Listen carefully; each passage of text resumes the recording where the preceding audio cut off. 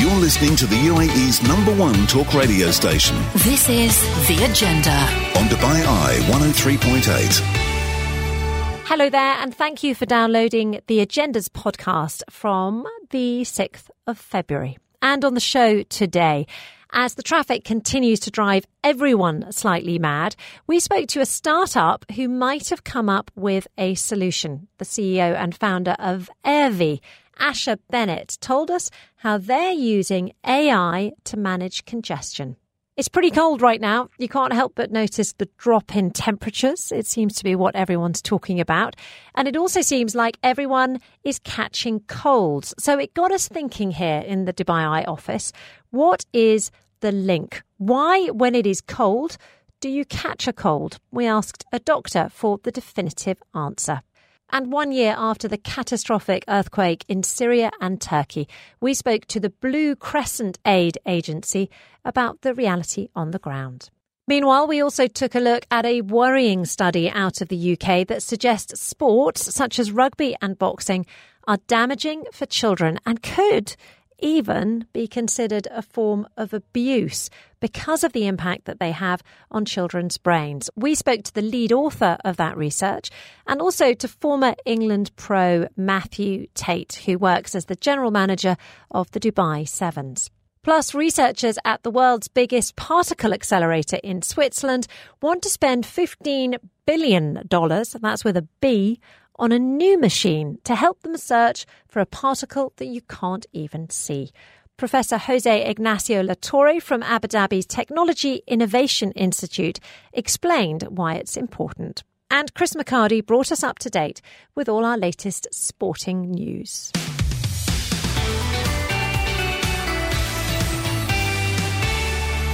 Hello there, welcome back to The Agenda. Okay, we are going to take a look now at a subject that I suppose will most affect people who have children, because I wonder whether you ever worry about the sport that they're doing and whether or not it could potentially damage their brains. Well, a new study could give you serious cause for concern. It's really given me the heebie-jeebies because both of my young boys play rugby. They play a lot of rugby.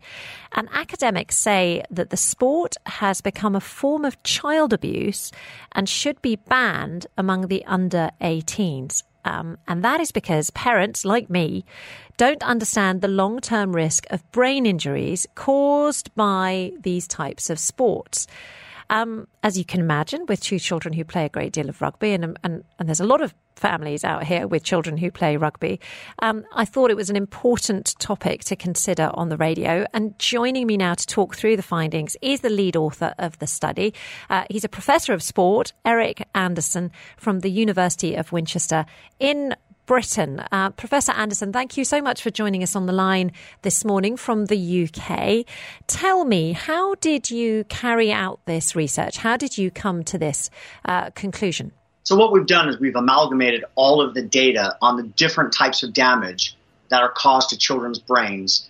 And, that's a difficult task in itself because there's actually multiple forms of damage that are both short-term and long-term that are caused from the subconcussive hits that occur in everyday practice, as well as from concussion itself. And then, of course, there's all the bodily injuries. And then the next thing we did is we examined the laws applicable in the United Kingdom to protecting children and United Nations rights on the Convention on the Human Rights of the Child, as well as the policies of sport organizations themselves. And we highlighted that embedded within these laws is the desire to protect children from unnecessary violence, from being hit, from their brains being shaken, and yet all of these things happen in sport. For example, in the sport of rugby, the Rugby Football Union in this country says that, it is physical abuse to hit a child. And ostensibly that's because of the damage that it can cause. But if the brain is hit on the rugby field or by an errant parent outside of the rugby field, the damage to the brain given equal G-force is the same. The brain doesn't care how it was damaged. The damage exists. So we started to suggest that because rugby, particularly a well-played sport in many countries, but also combat sports like boxing, that structure violence into the game, right? Not accidental, but where violence is part of the game, that this was not consistent with laws that exist around child abuse. And then we turned our attention to consent. And I've got a lot of research highlighting that parents and coaches, they just have no idea what chronic traumatic encephalopathy is. They think that concussion is something that one can recover from. They have no idea that there's a relationship between this brain trauma and Alzheimer's and Parkinson's and other motor neuron diseases. And they just live by this rule that, well, I'd rather them doing this than playing video games. But we highlight that there's a very sensible solution here, and that is simply to move to touch rugby. It's faster, they get more exercise, it's more inclusive, and you don't get the brain trauma. So for us, it's quite literally a no-brainer. Can you document a clear link between children who play rugby or box and get concussion and then go on to develop problems in later life? Is there medical research that shows that that's the case? There's a great deal of medical research that shows that that is the case. And the largest medical institute in the world, the American National Institutes of Health, as well as the Centers for Disease Control, they both say that this is a cause and effect relationship. It's not correlation, it's cause and effect. It is so extreme, the form of dementia that develops as a result of playing collision or impact sports. We now see dementia in teenagers, demented brains amongst teenagers. It's horrific. The form of dementia that it's causing is called CTE, or chronic traumatic encephalopathy. And chronic traumatic encephalopathy hits people earlier than Alzheimer's. It hits them harder, and it hits them with higher rates of depression and suicide, and violence against women. It's been responsible for a large number of suicide amongst professional sport athletes. And then it also increases your chances of Alzheimer's. So, it's just a horrific situation that we need to protect children from, because parents just don't understand the devastation that they're rotting on their children's brains by having them play this supposedly healthy sport. Do you know, it's very, very difficult to hear this. And I've got a 9-year-old and a 10-year-old, and I imagine, like lots of people listening, they play a lot of rugby. Their dad played a lot of rugby. It's become part of the fabric of some people's family life, of some people's, sporting life, school life. Do you think that that the world is ready for a sort of mind shift on this, or do you think it's going to take time? Oh, we are shifting, and we're shifting quite rapidly. This has been going on for about a decade now, and the participation rates in rugby are dropping dramatically because parents are hearing these these news reports.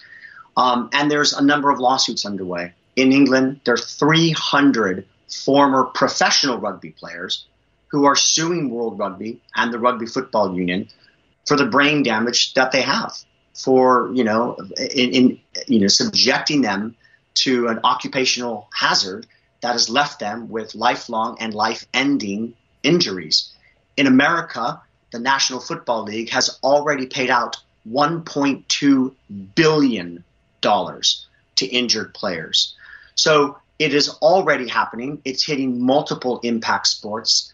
We just now need to start talking about this in rugby, because rugby is a far more concussive sport than American football. And that's because rugby players are, let's be honest, they're better athletes than American football players are. They're on the pitch for 80 minutes. There's no offense and defense like in American football, where there's only 12 minutes of actual play in a game. So rugby has 4 times the concussion rate compared to American football. We know that American football players are suffering madly as a result of this disease. We now know that rugby players are doing the same. We also know that the longer you're in the sport, the worse the damage. And we also know that the damage is far worse for children your age than it is for adults because of their developing brains. So the answer here is remove your kids from collision rugby immediately. Is there a middle ground for these sports? I mean, I ask this both as a journalist and also personally, because once your children get into the sports, they love them. They become part of their identity. There is no way to mitigate the damage of a tackle. The Rugby Football Union and other rugby bodies will try to say, we're tackling higher, we're tackling lower, we're teaching safe tackle. But that defies the laws of physics. A tackle in the sport of rugby means one person is running and they are stopped, or they run into another person running the other way, even worse. And the fact that they stop suddenly means that the brain keeps moving inside the skull, bashes around the skull, shears the neurons, causes the damage. And helmets do not mitigate this. Scrum caps do not mitigate this. In fact, research on both these products shows that what they do is they engender a sense of confidence and safety, a false sense of confidence and safety, and they make matters worse because people take bigger risks. And in American football, with a big, heavy helmet on, you literally weaponize the head to become a more powerful instrument to cause damage. So there's no way to mitigate this. It's not within the laws of physics, and therefore there is no middle ground. The only acceptable ground here to save a child's brain is to remove the intentional violence to that brain. Now listen, I got it. It's part of the culture. But that culture is literally using children's brains as cannon fodder so that 1 in 10 or 100,000 can be selected for a national team. The minute a child enters any organized sporting program, it's designed to elevate and find out and raise them up to the next level to have a professional class. If we truly played this sport for the sake of health, teamship, learning other values, we would be playing tag rugby. There's no reason to play tackle. One of the listeners, Paul, here has written in a message saying, can you ask how common these injuries are to children? How frequently, you have a child who's played rugby and then ends up with a sort of brain injury. Do we have statistics to that? We do indeed. And these statistics have come out by the Rugby Football Union themselves. So take them with a grain of salt. But here's what we have. We have 82% of all injuries in rugby occurring in the tackle. And the most common injury at 52% is concussion. There are 6.8 concussions for children in rugby, which is more than for adults. And of those 6.8, there's 6.8 per 1,000 playing hours. So if you do the math on that, it comes down to a concussion for every 178 hours that a child plays. Now, that's cataloged in games, but of course, there's scrimmages as well. Other research has shown that there's a 25% chance that any individual player will be concussed in one season of play. So 4 years of play, you're guaranteed a concussion. Now, that is horrible for the impact of concussion. One concussion can lead to greater dependence on the state, higher rates of incarceration, higher rates of depression, mental health problems, and suicidality. But that doesn't account for all of the hundreds or thousands of minor hits that children take, and that's what leads to this early dementia. So the answer is very simple. We know that this is an incredibly concussive sport. It's worse for children, and we know that it has very negative long-term outcomes in two capacities, both in terms of concussion and the daily minor hits that happen all the time. Professor Eric Anderson, thank you very much indeed for your time this morning here on The Agenda on Dubai 103.8. You've just been listening to the voice of Professor Anderson. He's the lead author of a study on the long-term impact of rugby and boxing, for example. And he's a professor of sport from the University of Winchester in the United Kingdom. Thank you very much indeed for joining us this morning. It has certainly given me a huge amount of food for thought. I have 2 young boys. They play rugby more than twice a week and they absolutely love it. But you have to sometimes change your views on things, don't you?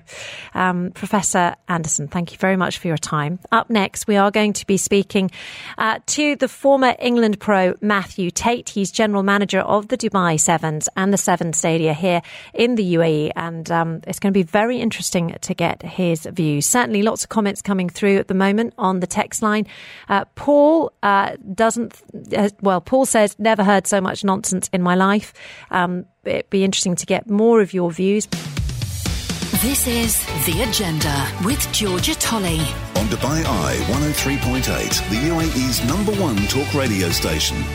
Hello there, welcome back to the show. This is The Agenda. Right, we are talking about a report that has sort of affected me really personally. So I'm sort of struggling to sort of keep the journalistic neutrality on this one. It's a report that came out over the weekend. The top line is that rugby and boxing should be banned because they give children brain damage. It is a hard-hitting headline. It carries on. They suggest that, in fact, letting your children do boxing or rugby is child abuse. And we've just spoken to the author of the report, who says that the problem is that parents just don't understand the long-term risk of brain injuries caused by these sports. Professor Eric Anderson also suggested that children shouldn't be engaging with these sports, and he singled them out particularly because they're deliberately designed to encourage hard contact. And in fact, no one should be doing that until they're 18. Now, one man who's never shied away from action on the rugby pitch is the former England pro Matthew Tate. Instead it's Robson, and Robson hairs past the stricken Daly. Tate's coming across. Robson! Oh! What? That was unbelievable.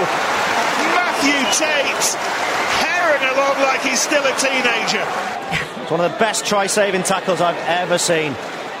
And I'm delighted to say Matthew, who is currently General Manager of the Dubai Sevens and the Seven Stadia, joins me now on the line. Matthew, hi. I don't know if you heard the interview beforehand, but it was some pretty hard listening, especially for a mum of two boys who absolutely love their rugby. Yeah, no, I didn't, unfortunately, but I've of course read the article. Yeah, of course. Yeah. I'm sort of also approaching it as a parent of two boisterous 8 and 10-year-old boys and as an ex-player. So I have probably a slightly different perspective than the academic perspective. Yeah, I mean, I'm all for rugby. I think it's brilliant. It gets the kids out. It gets them running around. I would prefer it a million times over to them sitting at home playing Fortnite. I think it gets them fit and healthy. My boys, it gives them a sense of identity because they're good at it. They feel great because they're good at it. I mean, but a report like this, and I've just spoken to the author, it makes me feel like I'm being really irresponsible not pulling them out of it straight away. Yeah, I think, the first and foremost, all contact sports have to acknowledge, and rugby is one of those, that they're far from perfect. But as long as, my view as a parent, provided they are looking at ways of mitigating any of the risks that have been highlighted as much as possible within the age bracket that have been highlighted from the report, then they have to be looked at in the context of the overall benefit of participating in the sport. To your point, I would much rather my boys were out participating in contact sports for all the mental and physical benefits they get from character building, the social skills that they develop, the friendships, the bonds, all of those components, rather than being sat glued to a screen. Globally, as well as regionally, there's issues with childhood and teenage obesity, living a more sedentary lifestyle. And I think it was whether it's the inflammatory language used around grooming and child abuse were the words that were used in the article that I take issue with, not least because it just feels as though they're a little bit poor taste, to be perfectly honest, when there are child being abused all over the world and suffering in a kind of very real context. And that's why we're having this conversation, right? Because that's the type of language that's been used in the report. But I think if it's looked outside of just that kind of the academic silo and looked at it from a holistic benefit to the child through their development, then that's the type of study I think that would be really, really interesting. Do you think that studies like this, away from the language, which you're quite right, it does feel like it has been, it's deliberately emotive language, and it certainly worked. The article has been widely read around the world. Do you think, nevertheless, that studies like this should make us reconsider the age at which children start the sort of contact element of the sport? For example, I know my boys played tag rugby for a really long time. Perhaps, that should be pushed back more into the teens? Yeah, I mean, I'm all for anything to be science-driven and science-led. And talking in the context of rugby here, there are numerous studies being carried out currently by World Rugby and other governing bodies across the various different age groups of the game to look at the rules and regulations, and that differs very, very much from the grassroots game, from the various different age groups all the way through to the professional era. So if the science is dictating that, and the age at which children need to be exposed to contact at as safe a level as possible needs to be raised, then absolutely there are various different forms that the game can be played in. But I do think that physical component of the game is very, very important to the development of the character and physical development of the child, and that can't be overlooked. I think if we look at it from the holistic benefit perspective, and that's something I think that has to be kind of taken in the context of this study. But if the science points to pointing tackle back into the teenage age groups, then absolutely it should be science-led. Matthew, a great pleasure to have you join us on the line. Thank you very much for taking the time. And also, we did ask for other people to come on to talk about this. And obviously, it is a difficult topic. So I really appreciate you. You didn't shy away from the tackles, and you certainly didn't shy away from the conversation either. So thank you very much indeed for your time. I really appreciate it. No worries, thanks very much. Thank you. Matthew Tate there, former England pro and, of course, general manager of the Dubai Sevens and the Sevens Stadia. Great to have him join us on the line. And certainly it is a conversation to be had. It's a conversation I'll be having with my husband when I get home this evening, that's for sure. And I'd be really interested to get your reaction on this. I've already had a couple of messages coming through saying, my goodness me, it makes us pause for thought. But what are you going to do if your children absolutely love the sport? Paul's got in touch and says, on average, according to the professor, and assuming his research is correct, there's one concussion in approximately 170 hours of playing rugby. Paul thinks, or I'm getting the impression from Paul that he thinks that doesn't make it enough of a risk for it to be stopped or banned or described as child abuse. And he says that is not incredibly common, as he put it. About once in 150 matches. Well, you're lucky if you ever play that many matches as a child. The game is what it is. There's always a risk. In football, you could easily break a limb or an ankle. In motor racing, you could crash and hurt yourself. In horse racing, you could fall off the horse. We either accept the risks of sport or we don't play. There is a choice, and those that play rugby accept it for what it is. Paul, thank you very much for that. Much appreciated.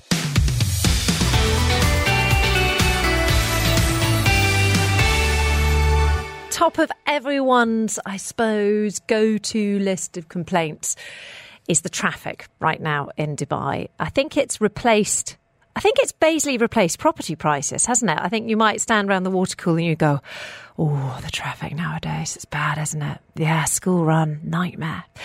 And while the Roads and Transport Agency is clearly working on the problem, I mean, here at the radio station, we get headlines on it all the time. And obviously, working in news, we're sort of quite aware of how many roads have been announced. The latest one, actually, is a new sort of road and bridge that's going to take you from Sheikh Zayed Road straight into Dubai Harbour. And we are actually going to speak to the RTA about that tomorrow. But we're going to need more immediate solutions because, busy and fast though they are at building stuff here in the UAE, it takes a couple of years, right, to build a big road or a bridge. And as a consequence, no one wants to live with 2 years of congestion. We're going to have to figure something out. And a couple of weeks ago, if you're listening to the agenda, you'll know that there was talk of dynamic pricing, dynamic road tolls as a strategy to bring down the number of cars on the roads at peak time. So ultimately, if you want to travel at rush hour, then you're going to be charged more by SALIC. Potentially, it's not happening yet, and it's fair to say that people weren't very impressed with the suggestion. But what if we could do something else? What if we could use artificial intelligence to guide the traffic around town and sort of even things out, use all the roads, rather than just Sheikh Zayed, for example? Well, joining me now to discuss that option is the founder of a startup that is looking to eliminate traffic congestion and, of course, the associated pollution, because you have loads of cars sitting, puffing out their exhaust and not moving anywhere. Then it creates a really unpleasant environment. Asher Bennett is the CEO and founder of Airvi, and he's also the CEO of Tiva electric trucks. Pretty certain I might have pronounced both of those company names incorrectly. So fortunately, we've got Asher in the studio to help us with it. How are you? Good morning. Good morning. Thank you for hosting me. Appreciate it. Well, it's good to have you here. Tell me, your sort of major focus now is this sort of congestion AI startup. But how did you get into this field in the first place?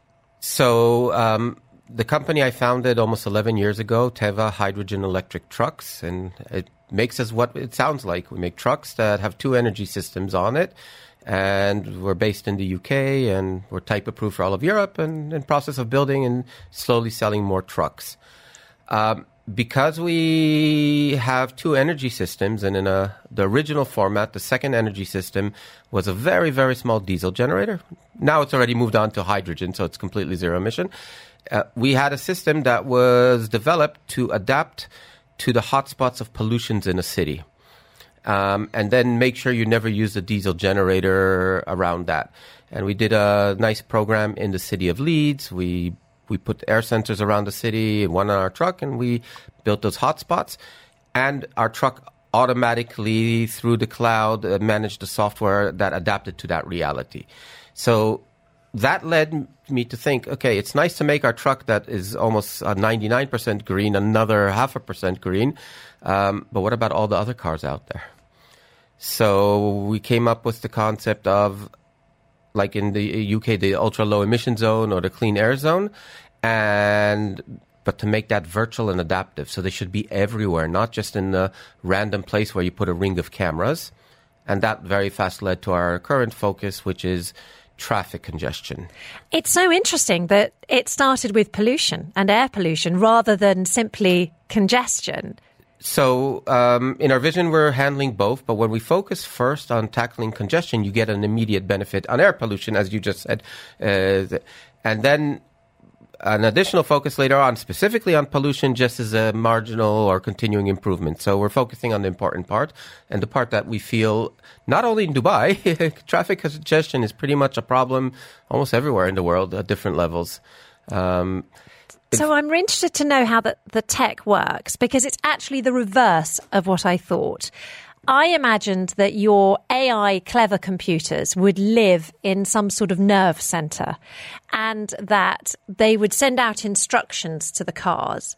But in fact, it almost feels like it's the other way, that each vehicle has its own sort of nerve center. So we do look at it as a global solution or a region-wide or city-wide solution.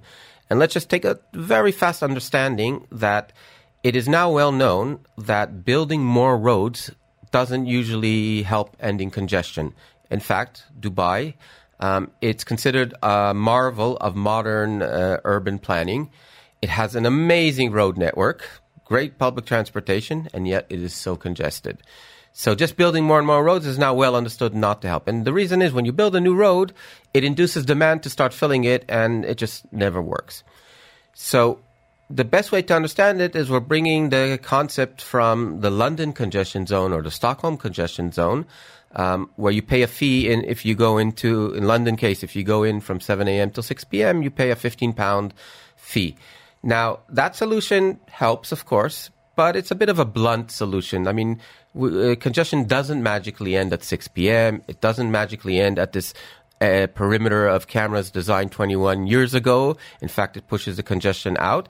And it doesn't work with the concept that congestion is shifting and changing in its shape and moving around. So we take a citywide approach, but then we work with each vehicle individually. And we're adding common economic factors. We're adding pricing, a little bit of congestion pricing like in London, but we've also added congestion rewarding. We see it as a big problem, so we want to approach it from multiple ways. Maybe I'll give an example. So let's say you're late afternoon, you want to leave your office in DIFC, drive back home to Marina. The first thing is we're going to measure the negative impact of that trip that you're about to take. If it doesn't have a lot, then we say, off you go, enjoy your trip. If it does have a negative impact, then we want to start giving you alternatives. I'll just take a short hiatus on the mathematics of congestion very briefly. Congestion, so on a typical road, if there's one car or up to about 85% capacity of that road, it's going to free flow. But then every additional vehicle, it really builds up congestion very, very fast. It goes from linear to very fast exponential. The flip side of that is we only have to remove a few vehicles tactically from the choke points to get back to free flow.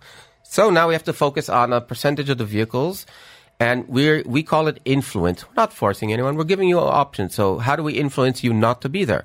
Well, consider delaying your trip. Consider taking public transportation.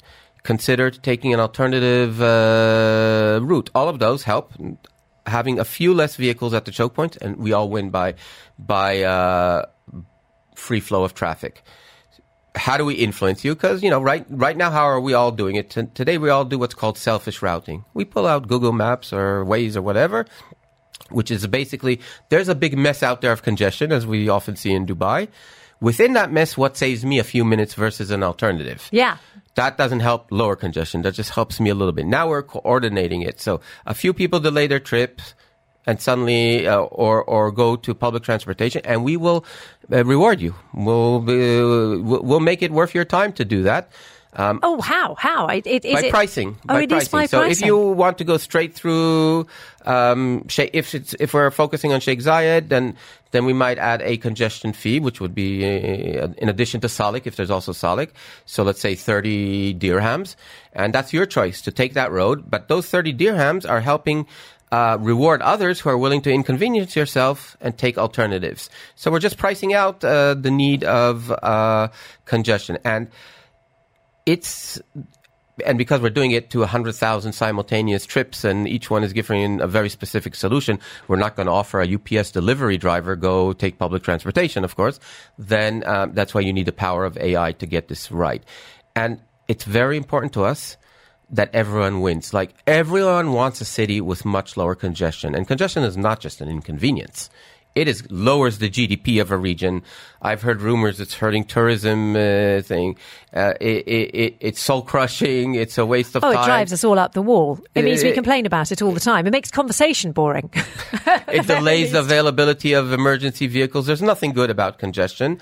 It's just that we're not managing the roads perfectly because we're not communicating with the different users. So it's like based at the London congestion zone concept, but at a citywide level and at every trip. Okay, so does everyone have to sign up for it to make it work? So, would you imagine the government making us all sign up for it? Look, because they can do that here, and no one, it'll just happen. We take our, so we're registered in Delaware, but Dubai is our new home and loving it here. We just finished a 3-month program with the city of Dubai and MIT, accelerating startups. And we don't have to have everyone on the system, but then there's a problem of equity and fairness. But it's basically you have different levels of interaction with the system. So if you volunteer to be more involved, you will get a lot more rewards. So that could be free parking. The days that you're supposed to pay congestion zone, you won't, fees, you won't, all the way to Sky reward miles or free cups of coffee. If we're asking you to delay your trip, we'll say, here's a cup of coffee, delay your trip.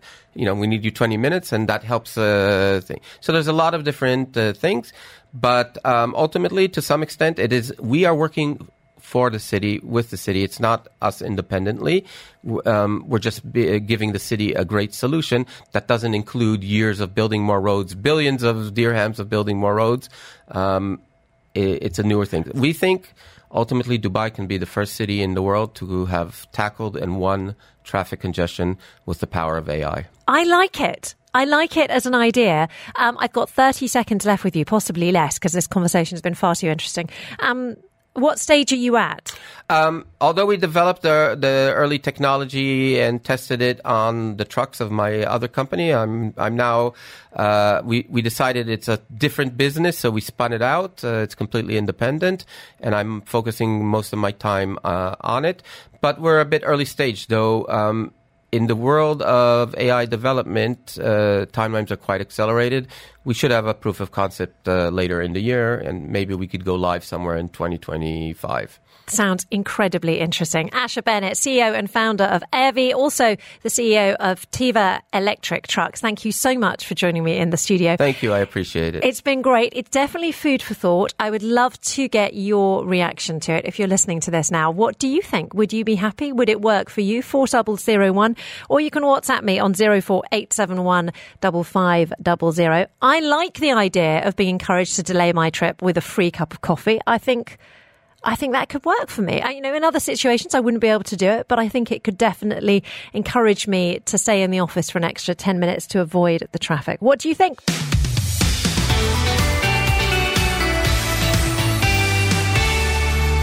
Hello there. Welcome back to the show. How are you doing? You might be able to hear in my voice slightly. I am slightly coming down with a cold, and it's because it's freezing. I know I've been in Dubai for about 9 years now. I grew up in the UK. Normally, if it drops below 18 degrees, you're like, this is balmy if you grew up in the UK. But 9 years now, and I'm afraid I'm cold. I'm having to wear socks in bed. I'm in all the woolies. I don't like it very much. I'm feeling a bit grumpy. It did drop to near freezing at Jebel Jais over the weekend, 3.4 degrees Celsius. And it seems like everyone is also catching cold. And I promise that this wasn't linked to us doing the topic this morning, but certainly Jen came in this morning saying that she reckons she's coming down with something. I feel like I'm coming down with something. And it got us all thinking here at Dubai Eye, what is the link? Why, when it is cold, do you catch a cold? And is there a link? Does it exist, or is it just an old wives' tale? Well, we wanted to find out. And the great thing about being on the radio is that you can just go out and you can find yourself a doctor, which is exactly what producer Jen did for us. And I'm delighted to say I'm now joined on the line by Dr. Srikanth Padmanabhan, who's a specialist in emergency medicine at the Specialty Hospital Al Nada. Doctor, I think you're probably overqualified for this question by the sounds of it, but thank you so much for joining me on the line. How are you? I'm doing great, thank you. Okay, so is it true? When you're cold, are you more likely to catch a cold? Yes, that is definitely true. Cold, flu-like illnesses and other illnesses related to the lungs are more likely to spread during the winter months. Okay. This is mainly because people tend to stay indoors in the colder regions of the world. And in the more warmer regions like Dubai, people tend to mingle and meet each other more often when the climate is cooler. And this allows the viruses to pass on more easily from one person to another. Okay, so it's a question of contagion then, rather than your body being more susceptible to catching a cold when you're cold. It is a combination of both. So the first line of defense against catching a cold is the nose itself. And research has shown that if the temperature drops by about 5 degrees, the power of the nose to ward off infections also drops. So here, when the difference between the summer months and the winter months is quite dramatic in Dubai, and definitely people's ability to ward off infections during the colder months is lesser. Okay, this is very encouraging for me that it's not just an old wives' tale, that it is a fact. So when I tell my children to go and put on a jumper, I am actually giving them good advice. Obviously having a cold's not a big deal, but what about more serious infections? What would be your recommendation to avoid more serious infections over this winter period? My main recommendation would be to get the yearly influenza shot. The influenza vaccine has proven to reduce the number of people who get influenza, which is one of the more serious types of getting a cold, in fact. And the vaccine also, if you get influenza despite the vaccine, then you are likely to have a milder disease. And the vaccine has shown that when people do get influenza, despite all this, the number of times they get hospitalized because of disease is dramatically less in those who have gotten the shot. So I would recommend that everybody should get their yearly influenza shots without fail. And this is particularly true for people who are very old because their immunity is a bit lesser than the adult population. This is also good for very small kids. Again, their immunity is immature, so the influenza vaccine helps them more. And people who smoke, people who have diabetes, people who have other lung problems, long-term lung problems, they all benefit maximally from the influenza vaccine. So my first recommendation would be to get the influenza vaccine without fail every year. A new vaccine comes out around August or September of every year. That would be the best time to get the vaccine, but it is never too late. You can get the vaccine even now and benefit from it. Dr. Srikanth Padmanabhan, thank you so much for joining us on the radio today to both answer a sort of question that I had and also give us a good, solid advice for avoiding infection this winter season. Dr. Srikanth Padmanabhan there, specialist in emergency medicine at the Specialty Hospital Al Nada.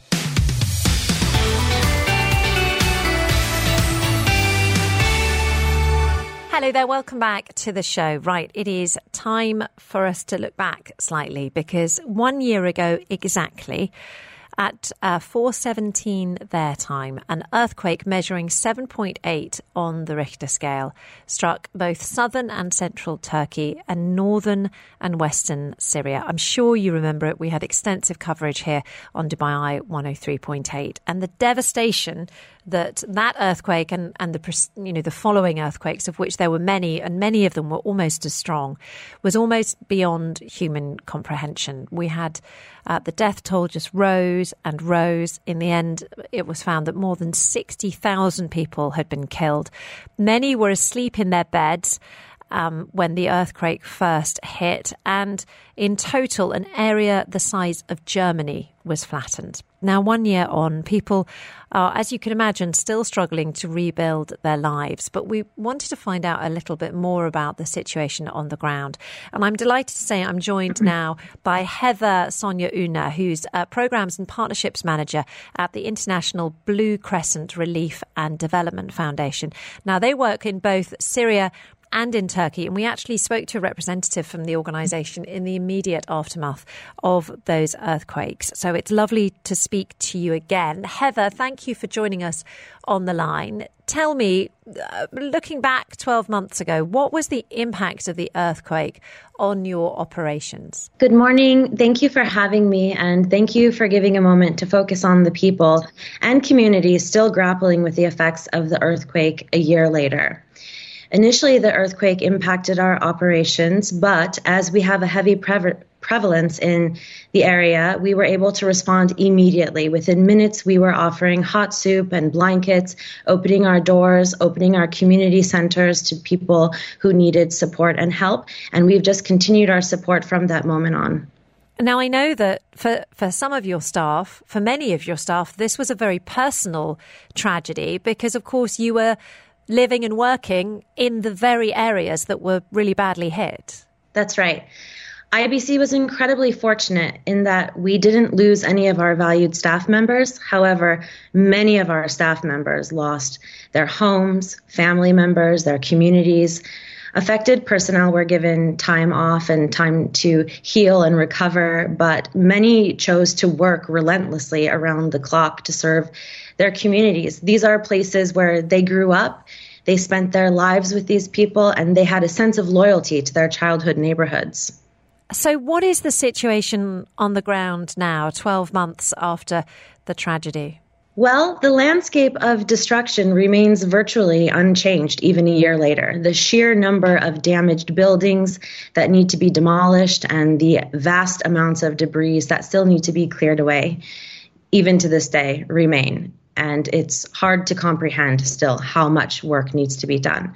People are still very much living in temporary housing, sometimes in container homes, sometimes in tents adjacent to their homes or on their properties.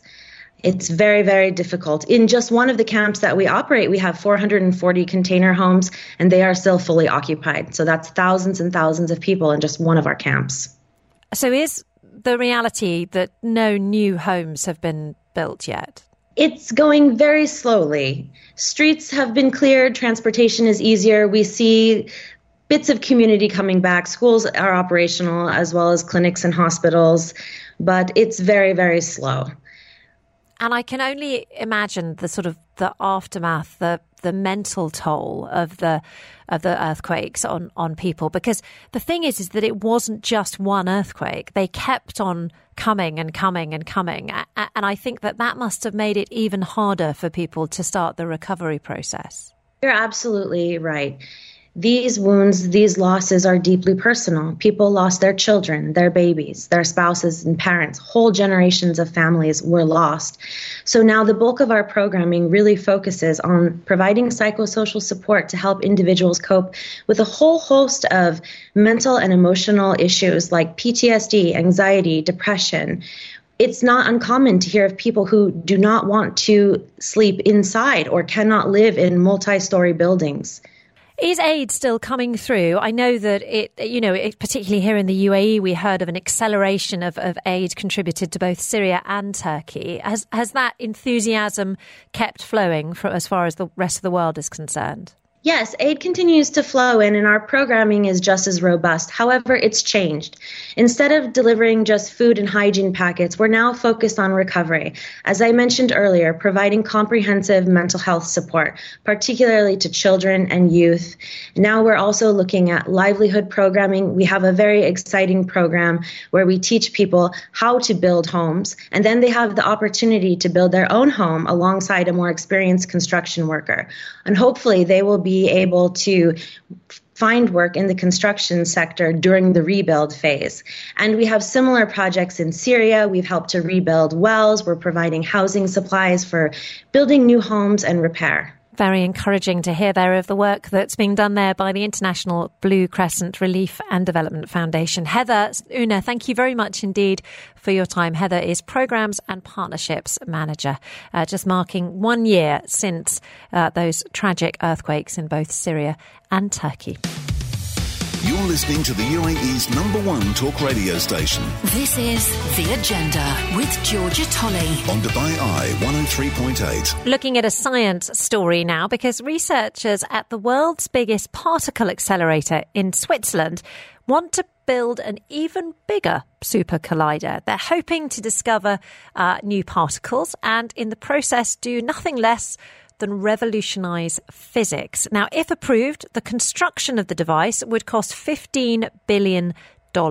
So is it worth the hefty price tag? Joining me now to discuss it is high-energy physicist Professor Jose Ignacio Latorre, who is Chief Researcher of the Quantum Research Centre at Abu Dhabi's Technology Innovation Institute. Thank you so much for your time, sir. Tell me, what actually is the current Large Hadron Collider actually used for? Because I think a lot of people have no real understanding of that. Well, the LHC, it's the Large Hadron Collider, is the largest experiment in the planet. It's a unique experiment. It's the only experiment that is exploring the ultimate composition of matter in the smallest level that we can probe. So at the moment, LHC is refining the measurements on the Higgs particle. It may be familiar to some people. And it is just gaining more and more precision because the energy is limited. You cannot go further with this machine. This is what is going on now. So the Higgs boson, a special sort of new particle that was properly discovered in 2012, although it was theoretically, it was a theoretical idea before then. It was a moment of huge excitement for physicists. But why do we need to discover as human beings these tiny particles? How will it help us? I do think that understanding nature is the ultimate goal of humans. None of us, honestly, work on particle physics or any other field of quantum computation, myself, because it will produce something. Okay, the fact that it is useful is just a consequence that you're doing something really which is amazing. No? Like we are doing now with quantum computers, we are controlling matter at the ultimate level. But when Einstein produced general relativity, he never thought it would use for the GPS that you use in your car, no? That the satellites are like 30 satellites in orbit where atomic clocks of precision of 1 part in 10 to the 13 send their signals, and you have to correct for general relativity. So this is the idea. You explore the unknown. You discover. You go beyond the limits. Then, naturally, we will use that in the future. This is for sure. I can guarantee you that. So there is some conversations going on, shall we say, some intrigue around the cost of the machine. $15 billion, that's just the cost to construct it. It would be a massive, literally out of the world size ring, huge ring. There are arguments that maybe that 15 billion would be better spent on other ideas. For example, ideas that would help solve climate change, that type of thing.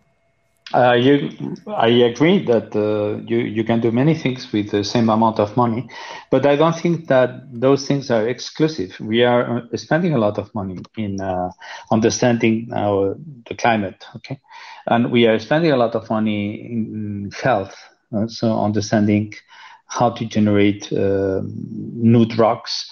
We are spending a lot of money in training in artificial intelligence. So this is not exclusive. I think that we need all these pieces. So indeed, it is very expensive, but this is a plan to go up to the year 2070 and divided by all the countries in the world that participate at CERN. It's a unique experiment. It's say 1 billion per country and divided by years. So the number is huge when you put it together. But when you understand that this is an endeavor for 40 years, I don't think it is that much. Oh, sorry. I'm so sorry. I've got to. It's always the same. Whenever I speak to you, I could always talk for hours. There's so many more questions I have, but sadly, we do need to go to the news now. Otherwise, I'll get into terrible trouble. You've been listening to the voice there of Professor Jose Ignacio Latorre. He's chief researcher of the Quantum Research Centre at Abu Dhabi's Technology Innovation Institute. Thank you very much, as always, for your time, sir.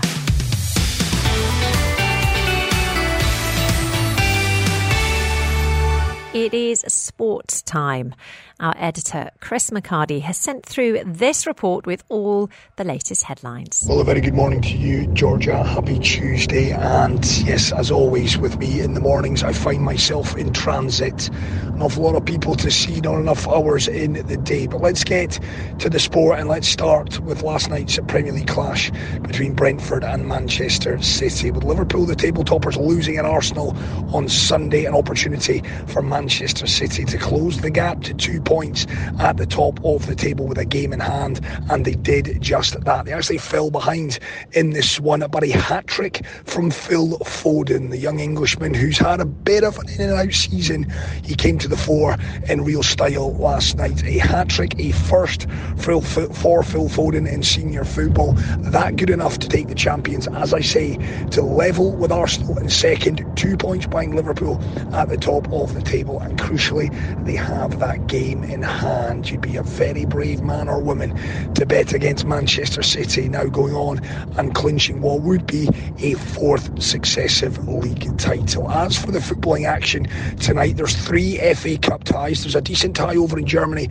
in the German Cup between Bayer Leverkusen and Stuttgart, but let's be frank about it, the big one, Asian Cup semi-final action. We're down to the last 4 over in Qatar, and it will see Jordan making their first ever appearance in the last 4. They'll take on Jurgen Klinsmann's South Korea. They haven't been convincing in this campaign so far, have South Korea, but they have found ways to win. They've found ways to snatch victory from the jaws of defeat, and that's a good habit to be in, especially in knockout football. So Jordan taking on South Korea, that one off at 7 p.m, and then tomorrow evening the second semi-final, that sees Iran take on the host Qatar again from 7 p.m. So that gets you bang up to date with the football. I guess the cricketing story from yesterday, India levelling up the Series A, 106-run victory over England to level up that 5-match test series. Jasprit Bumrah, he was the hero of the hour, 9 wickets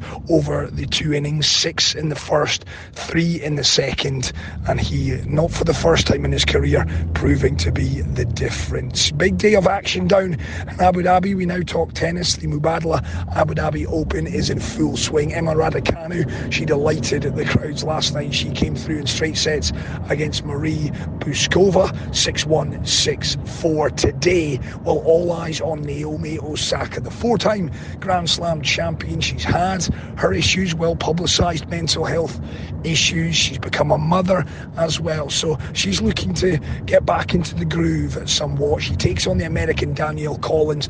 That should be a good one. That's slated for a 2:30 start this afternoon down at the Zayed Tennis Complex in the nation's capital. Tickets are still available. Mubadala, AbuDhabiOpen.com/tickets. So if you're at a loose end this week into the weekend, then you know what to do. Head on down that WTA 500 event with some fantastic players on show. So that gets you bang up to date with all of your sport this Tuesday, Georgia. It's always lovely to catch up with you. Hopefully, and I promise you, I will join you in studio one day soon. It's just that, well, there's not enough hours in the day. I started this by bemoaning that fact. I'll finish it. Simply not enough hours in the day. I'm off to another meeting. I'll catch up with you tomorrow. Cheers, Georgia. Editor Chris McCarty, always in a car, driving somewhere. He is the busiest man in sport here in the UAE. Right, huge thanks to him, though, and you can catch him again, of course, on your airwaves from 5 p.m. this afternoon with your drive time show Off Script.